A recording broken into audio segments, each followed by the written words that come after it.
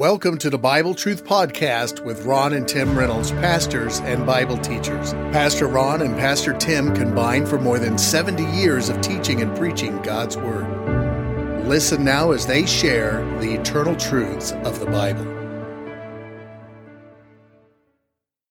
Hello, friends, and welcome to Bible Truth for Living with Pastor Tim Reynolds. We're sure glad you're tuning in today, or maybe joining us on the podcast. We're continuing our series titled Kingdom Marriages, Families, and Finances, and today we're going to look at God's blueprint for kingdom marriages. I'm going to read from the book of 1 Corinthians chapter 7, verses 1 through 4. The Apostle Paul writes under the inspiration of the Holy Spirit and says, "Now concerning the things whereof ye wrote unto me, it is good for a man not to touch a woman. Nevertheless, to avoid fornication, let every man have his own wife, and let every woman have her own husband. Let the husband render unto the wife due benevolence, and likewise also the wife unto the husband. The wife hath not power of her own body, but the husband, and likewise also the husband hath not power of his own body, but the wife." Now, what we're going to be looking at today is the blueprint of kingdom marriages. You know, architects and contractors, engineers, professions like that rely on blueprints to build and construct whatever project they are working on.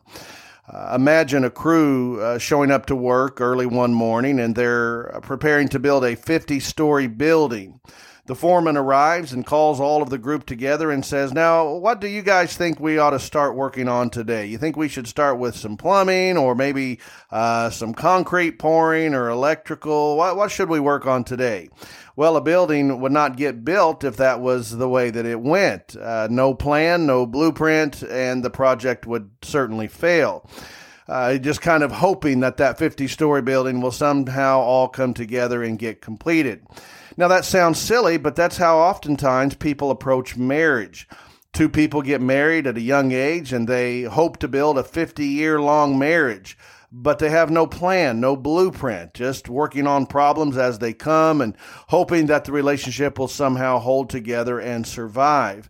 Well, the Bible is the best blueprint for marriage, but for that blueprint to work and to benefit, it must be read, it must be studied, it must be understood, and it must be applied or followed. Today, what we're going to look at then is the beginning blueprint for kingdom marriages from this passage of Scripture. We're going to begin with the blueprint of sanctity in marriage. Now, the word sanctity means the state or quality of being holy or sacred. I mentioned this a week or two ago that marriage is a sacred covenant to God. It's more than just a contract like you're buying a car or a house and that sort of thing. It's more than that. It is a sacred covenant, sacred commitment. You're taking sacred vows, and God wants us to see it just as sacred as He does. And He has Paul, the Holy Spirit has Paul write in this first verse regarding the power of touch. Now, if you listen again there to verse 1, Paul begins this portion of his letter saying, "Now concerning the things whereof ye wrote unto me." As the founding pastor of the Church of Corinth, apparently someone, or maybe a representative group, has written the Apostle Paul to get his insight on marriage and how to handle things like physical desires. It must have been an issue in that day, or they would not have written to him. The city of Corinth in that time would have been considered Sin City of its day. Sin City in America is Las Vegas, and you've heard the saying, what happens in Vegas stays in Vegas. Well, in those days, what happened in Corinth stayed in Corinth. It was a city of debauchery, a lot of sexual immorality, pagan worship, and those sorts of things. And so what's going on here is you have new believers in Christ who are coming out of this pagan, sex-crazed culture. And now they're struggling with how do we deal with marriage? How do we deal with things such as physical desires? And how do we follow Christ and yet deal with what's going on in the culture? Now, What's interesting is that we have that same situation today because we are certainly inundated with sexual images, sexual suggestions today through media, through technology. It's on television, it's on the internet, it's in the movies, and it's a real struggle, especially for young people, how to control, how to understand physical desires in a culture that basically says anything goes. And so Paul's going to reply to what has been asked of him. He says it is good or appropriate, wise for a man not to touch a woman. Now, why is that? Well, because in doing so, you would be feeding the flesh and giving opportunity for temptation and eventually sin. You know, even the way that we touch can be perceived as flirtation. It is a very powerful means of nonverbal communication. And Paul says it is really good, it's wise for a man not to even touch a woman. But it's also something that's very unlikely to happen because God has given us a physical sexual desire. And so he gives then in verse 2 the permission to marry. He says, nevertheless, to avoid fornication, and I'll explain that in more detail in a moment, let every man have his own wife, and let every woman have her own husband. He is saying that in order to appropriately then express the power of touch, you know, it's good for a man not to touch a woman, but that's not really realistic. If that was to happen, you'd never have children. So it has to occur. But for that to occur, it is to be reserved for the marriage relationship, for your own wife or your own husband. Now, what I'm going to talk about probably is rarely spoken of in churches, but it should be because it's all over our culture today. For some reason, we avoid this topic in church because we are maybe concerned with how it may come across or dealt with, and I'll do my best to deal with it, but I think that we need to understand these things from a biblical point of view. And we're going to talk about how that God has given humanity a sexual drive and a means to express and control that drive. Now, the first thing I want to address is the purpose of sexual desire. Why do we have this desire? Well, I think there are four purposes. Number one, it is for procreation. God gives us all the way back in Genesis chapter 1 and verse 28. As God here is commanding to Adam and Eve, the first two people, the scripture says, and God blessed them, Adam and Eve, and God said unto them, be fruitful and multiply and replenish the earth. So God wanted them to have children, wanted them to have offspring, and so he gave them this physical desire for procreation. And then God gave it for personal companionship. Chapter 2 and verse 18. Now, at this point, Eve has not been created yet. And the Bible says, and the Lord God said, it is not good that the man should be alone. Everything up to this point in creation, God had said was good. But this is not good that a man is alone. I will make him a helpmeet for him. And out of the ground the Lord God formed every beast of the field and every fowl of the air, and brought them unto Adam to see what he would call them. And whatsoever Adam called every living creature, that was the name thereof. And Adam gave names to all cattle, and to the fowl of the air, and to every beast of the field. But for Adam there was not found a helpmeet for him. All right. Now, God knows what's going on here, okay? And he's going to make a helpmeet for Adam, but he wants Adam to see his need for a helpmeet. And so before he ever creates Eve, God brings the animals before Adam. Now, it doesn't say this in the text, but my personal opinion is that this is the case, that when God brought the animals to Adam, he brought them 2 by 2. He brought them male and female. And he would bring the lions, and Adam would name them lions or tigers or hippopotamus, giraffe, whatever the animals were. And as he began to name them, I think Adam began to consider, now wait a minute, every one of these animals have a mate. Every gorilla has a mate. Every hippopotamus, every rhinoceros has a mate, and I don't have one. And then I think he also began to realize, you know what? I'm not compatible with any of these. One thing that the theory of evolution has done is it has told a generation of people, really now 2 or 3 generations, that they are descendant from from animals, all right? Well, that is not what the Bible says. The Bible doesn't say that we have evolved from animals, but that we are created in the image of Almighty God, all right? So Adam realized, hey, these animals are not compatible with me, and I think he began to think in his mind, I need someone that matches up with me, and I think that's what God's purpose was in bringing these animals. And now the Bible says in verse 21, and the Lord God caused a deep sleep to fall upon Adam, and he slept. You might think of this as divine anesthesia, as Adam is put to sleep. And he, God, took one of Adam's ribs, and closed up the flesh instead thereof.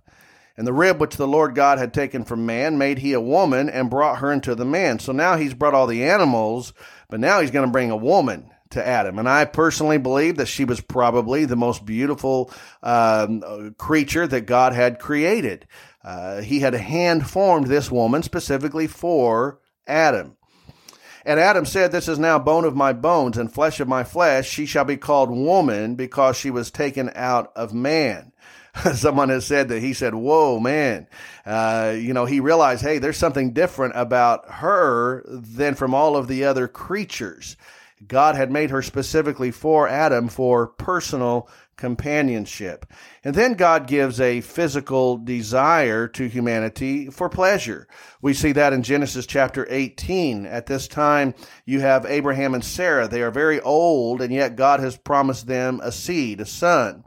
And the Bible says in Genesis 18, verse 11, now Abraham and Sarah were old and well stricken in age, and it ceased to be with Sarah after the manner of women. She was at an age when she would no longer have children. In fact, she was 90 years old when she gave birth to Isaac. Can you imagine that? And Abraham was 100 years old. The Bible says, therefore Sarah laughed within herself, saying, after I am waxed old, shall I have pleasure, my Lord being old also, referring to Abraham. And so God also gives this desire that we have for procreation, for personal companionship, and for pleasure.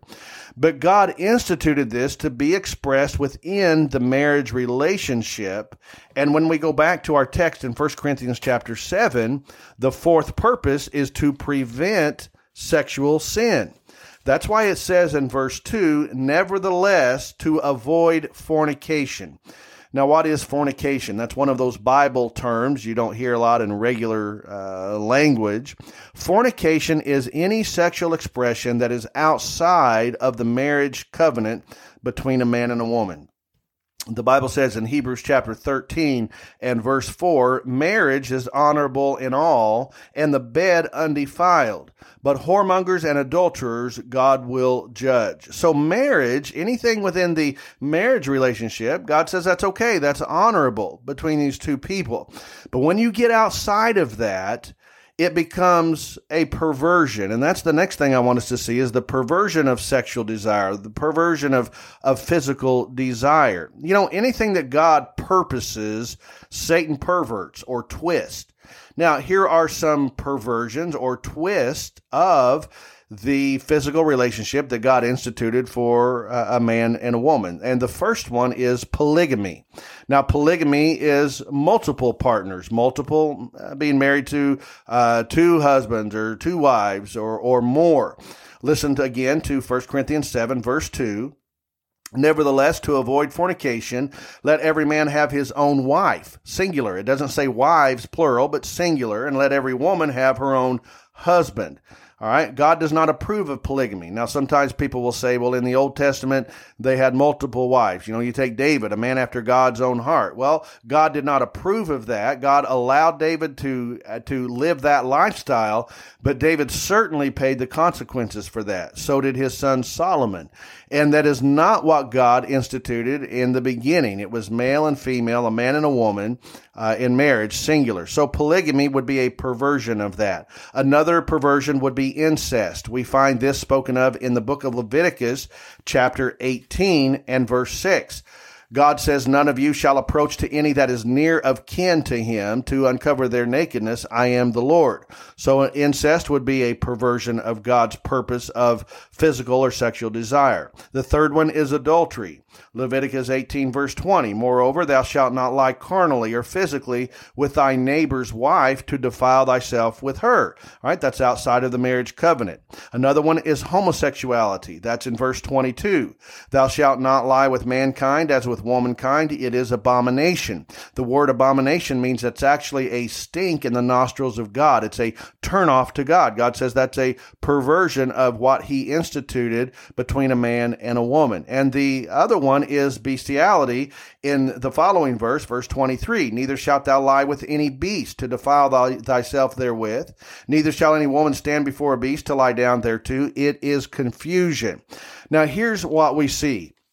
When marriage is perverted and twisted, sexual behavior becomes perverted and twisted, and then the society becomes perverted and twisted. And that is exactly what we have seen occur in our nation, especially going back to the Obergefell decision back in 2015, where same-sex marriage was recognized by the Supreme Court. When that happened, you've got to admit, there was just a slippery slope that has been occurring now for the past 6 or 7 years from that. Why? Because marriage got twisted. When marriage got twisted, sexual behavior began to be twisted. You have confusion of genders now, and it just continues on, and the entire society becomes twisted. And that's what the Bible says happens when you get away from what God institutes as marriage.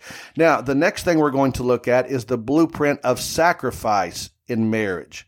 Now, if you've been married for very long, you know that marriage is sacrifice. You're not going to stay married very long if you don't make sacrifices. I'll give you an example of sacrifice. You know, in baseball, I'm a sports fan, and in baseball, sometimes a batter is called upon to make a sacrifice bunt. Now, it's a sacrifice because the batter is almost guaranteed to get out. All right. He's going to bat and get thrown out at first, but he's doing that so he can advance the runner for the good of the team.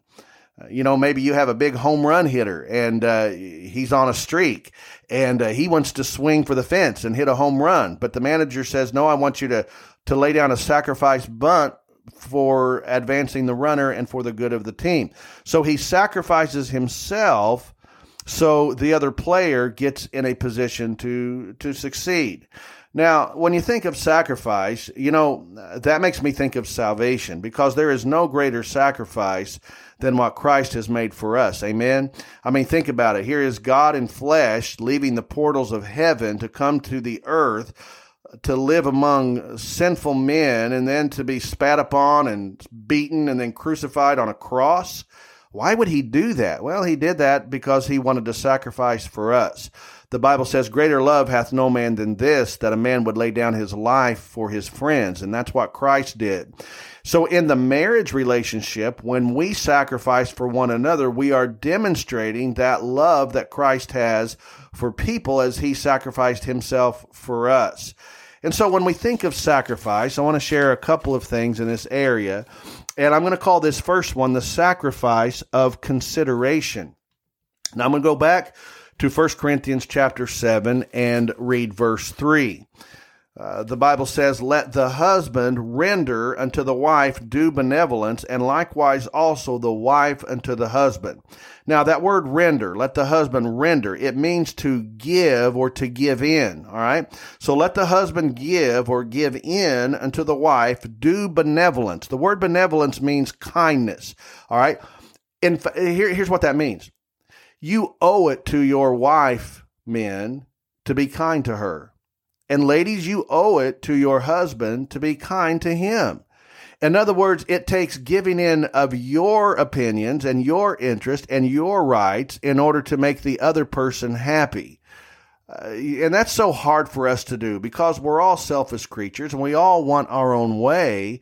But if we're going to have a marriage that is pleasing to God, we have to be willing to sacrifice and to give in. If you try to have it your way all the time, man, it's going to be a tug of war. It's going to be a war of words. And you know, sometimes two people who have been married to one another for a long time will often say the meanest things to one another. You know, things we would never say to someone at the grocery store, we'll say to our spouses. And we know where it hurts. You know, we know what to say that will be a real dig to our husband or to our wives, and we should not do that. The Bible says don't do that. Let me read this to you in Ephesians chapter 4, and I'm going to read verse 29. I read this verse last week, but I think it's worth repeating. Let no corrupt communication proceed out of your mouth, but that which is good to the use of edifying. Corrupt communication are those words that tear down. They really stick it to somebody. They cut, and they hurt. The Bible says don't let that come out of your mouth, but only those things that are the use of edifying. Edifying means encouraging or building up. And then I'm going to skip to verse 31. Continues with this, let all bitterness and wrath and anger and clamor and evil speaking be put away from you with all malice. Do you speak with a heart of bitterness to your spouse? Do you speak in anger and just keep things stirred up? The Bible says put that away. Now, here's the key, verse 32, and be ye kind one to another, tenderhearted, forgiving one another. The reason we talk so hateful sometimes to our spouses is, let's be honest, we've not forgiven of something they've said or done. And so we'll harbor unforgiveness. And then at a time when the marriage is under strain and you're arguing, that's when the words come out because the forgiveness has not been given. Now you say, Pastor Tim, you don't know what he did to me in the past, and I just can't forgive him. Well, you need to ask God to help you with that because your relationship will never heal until you forgive. But I want to read the rest of this verse because it's very vital when you think of forgiveness. Listen to this. Forgiving one another, even as God for Christ's sake hath forgiven you.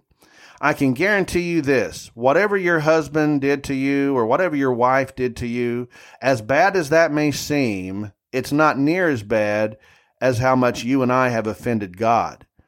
Now, if God, for Christ's sake, not for our sake, not because we're good, but for Christ's sake, if God, for Christ's sake, has forgiven us of our sins, who are we to say, well, I can't forgive my husband, I can't forgive my wife? We need to let that go. We need to ask God to take that bitterness out of our heart and to forgive and begin to heal. And when that begins to heal, the peace will begin to come into the relationship. The mean words will cease to come out of the lips because we're being kind one to another and we are forgiving. And then the last one I want to give you after the sacrifice of consideration is the sacrifice of control. Listen to verse 4.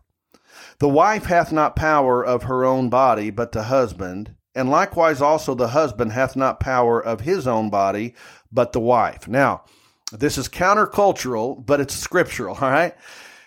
We do not have power over our own bodies, all right? Number one, if you are a believer, your body does not belong to you. The Bible says, what? Know you not that your body is the temple of the Holy Spirit that is within you? You are not your own. You're bought with a price, the price of Christ's blood. So for a believer to say, well, it's my body, you're going against Scripture because the Scripture says your body is not your own. Not only that, but if you're a believer that is married, your body belongs to the Holy Spirit, but it also belongs to your spouse. According to that verse, your body, the Bible says the wife hath not power of her own body. You know, we hear a lot about that today, especially when it comes to the abortion issue. Well, it's my body, and I'll do what I want to do and decide what I want to do. Well, you know, I guess if you're an unbeliever, you can go ahead and say that. But according to the Scripture, for a believer, your body belongs to the Holy Spirit. And then if you're a believer who is married, your body belongs to your spouse. And so that means that you don't have control of your own body, that your body belongs to your spouse. Now you say, man, that sounds far out. Well, it's what the Bible says. Take it up with God. I'm just teaching you and telling you what the Scripture says, all right? Now, when you think of this area of control, I want to share two thoughts and I'm done. Number one, in the area of affection. We should not use affection and intimacy as a means of controlling our husband or wife in the relationship. Now, Paul is going to address this in the same chapter, in fact, in the very next verse, but I'm not going to read that to you because that's for next week's teaching. But I just want to mention it to you. So if you are a husband and you say, well, I'm not going to show my wife affection, I'm not going to give her hugs and kisses because I'm angry at her, you are trying to control the relationship by withholding affection, and God's not pleased with that. Same thing for the wife, all right? And then you have the area of allegiance. Now, what is allegiance? Well, allegiance means to be faithful and devoted to. You think of the Pledge of Allegiance. You put your hand over your heart. You pledge allegiance to the flag, right? You're saying, I'm going to be faithful and devoted to this flag and to this country. As we get older, affection is often shown by our allegiance and our commitment to one another. It's not so much in a physical way as it is saying that I am with you through sickness and through all the things that go along with it, even to the point of death. I've seen folks do that. We have a dear couple in one of our churches that have been married for 68 years. That's a long time.